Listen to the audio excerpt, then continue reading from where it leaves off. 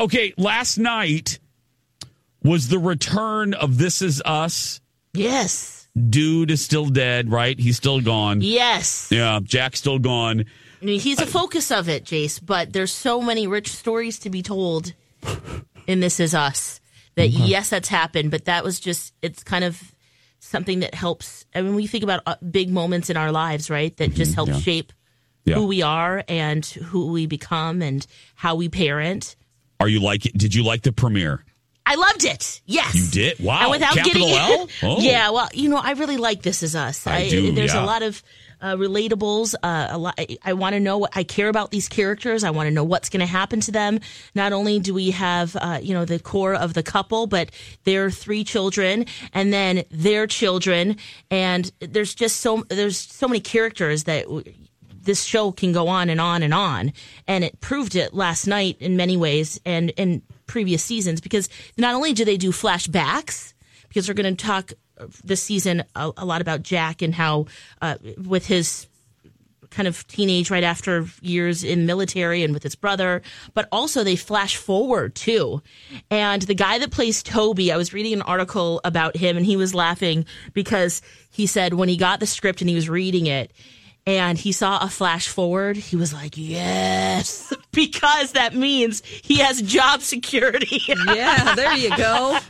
And I was just thinking about everyone involved in this show and where it will go and how many different ways they can tell the story and fill in the blanks as they're doing with this great device of jumping back and forth in time, that he's absolutely right. And I just hope none of them mess it up. How would they do that? Yeah, just in their own personal failings or, just speaking out of turn or saying something that they shouldn't, there's been... I was just thinking about that because he was like, yeah, I'm just very excited that I know that I will have a job for a while. Yeah. And as an actor, I'm sure that that's a really nice concept there.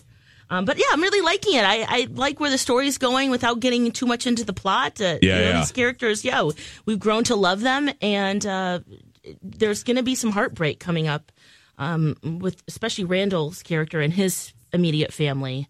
Well, I'm happy because first of all, I'm thrilled that the show survived the sophomore curse. Slump, yes.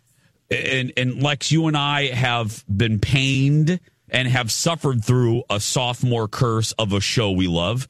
The example we always use is Desperate Housewives. Yes. That first season was so dynamic. Good. Oh. It was a phenomenon. I mean, you go back, now it's been... Can you believe this? Hold on to your industrial camoed granny panties. Okay, I'm holding on. Hold on. It's right under my armpits. Hold on. Okay, I'm holding.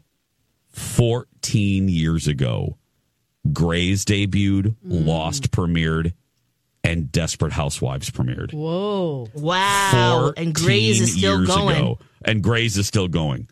Can you believe that, though? 14 years ago. Anyway... Wow. ABC had a great year that year, came out, and all of those shows became not just hits. Desperate became a phenomenon. Yep. As did Grey's and as did Lost. But Desperate got so many headlines, and then that sophomore season happened. I'm just happy for you as a fan of This Is Us. That's what we're talking about if you just tuned in. I'm happy that not only did it survive it, but you're liking where season 3 seems to be headed this year. Yes. Okay. I do. Dawn, I'm still kind of glad we're not watching this. I can't do it. I know. I don't know what it is. There's but twists and mysteries. Come on, guys. There's lots of hugging and crying. That's what this show is, twists and mysteries.